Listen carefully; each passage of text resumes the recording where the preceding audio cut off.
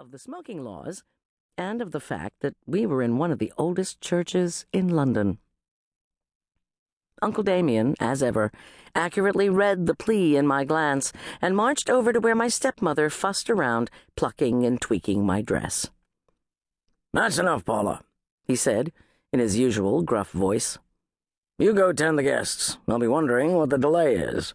And take your husband with you." She looked toward the door leading out of the vestry to the church proper, clearly torn between a desire to do her duty and remain at my side until my groom showed up, and the need to be social. "Well, I'm sure they're wondering what's taking so long." "I'll watch Aisling," Uncle Damien reassured her, as he gave her a none-too-gentle shove toward the door. "David, escort your wife. Tell everyone that there's a slight delay, but the wedding will get going soon."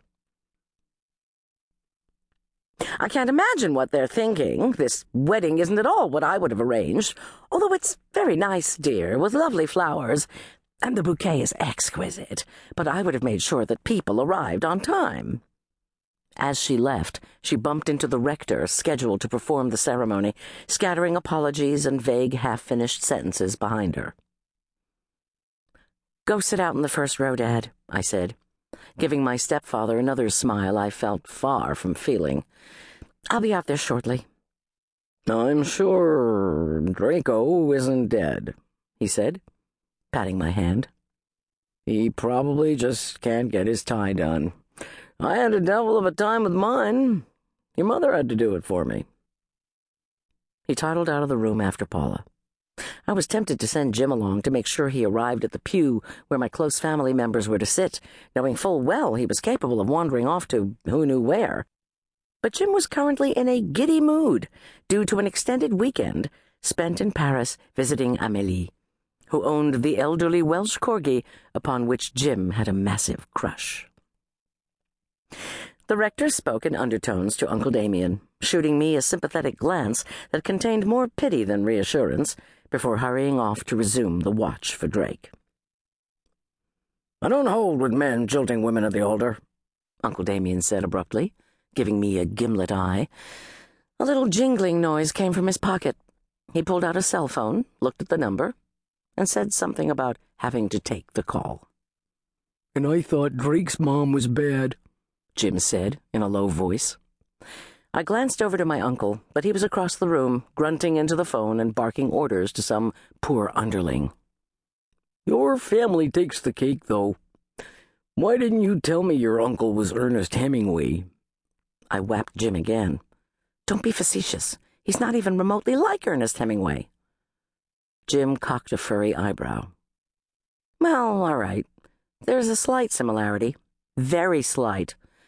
Uncle Damien isn't a boozer and doesn't like to shoot innocent animals, although he was in the army and makes dark references to wanting to shoot a few of his superior officers. And I can't help my family, as far as that goes. Paula has been very good for Dad. He was lost when my mom died, and since I was only 14 at the time, Paula was a godsend to us both. She drives me nuts sometimes with her ditziness and her endless chatter, but she's always been fond of me, and she takes care of Dad so I don't have to." I eyed the clock sitting on the rector's desk, trying to quell the butterflies that were threatening to twist my stomach into a knot. "I don't suppose it would do me any good to ask if you know where my errant groom is?" Jim shook his head. "I'm a demon, not a seer. I told you we shouldn't have left home last night." I didn't really have a choice. Uncle Damien is a bit like a steamroller, in that opposition just gets flattened before him, and my argument that his silly notion about brides having to spend the night separated from the groom was outdated and unrealistic didn't stand a chance. Besides, the hotel was pretty nice. "That's not what I meant, and you know it," Jim answered, making a face. I sighed and fretted with the lace on my wrist. "I know, but I'm doing the very best I can to hang on to my sanity.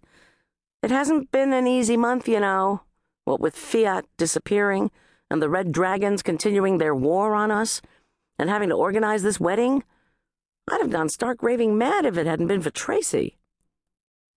The moment the name left my lips, I realized what I'd done.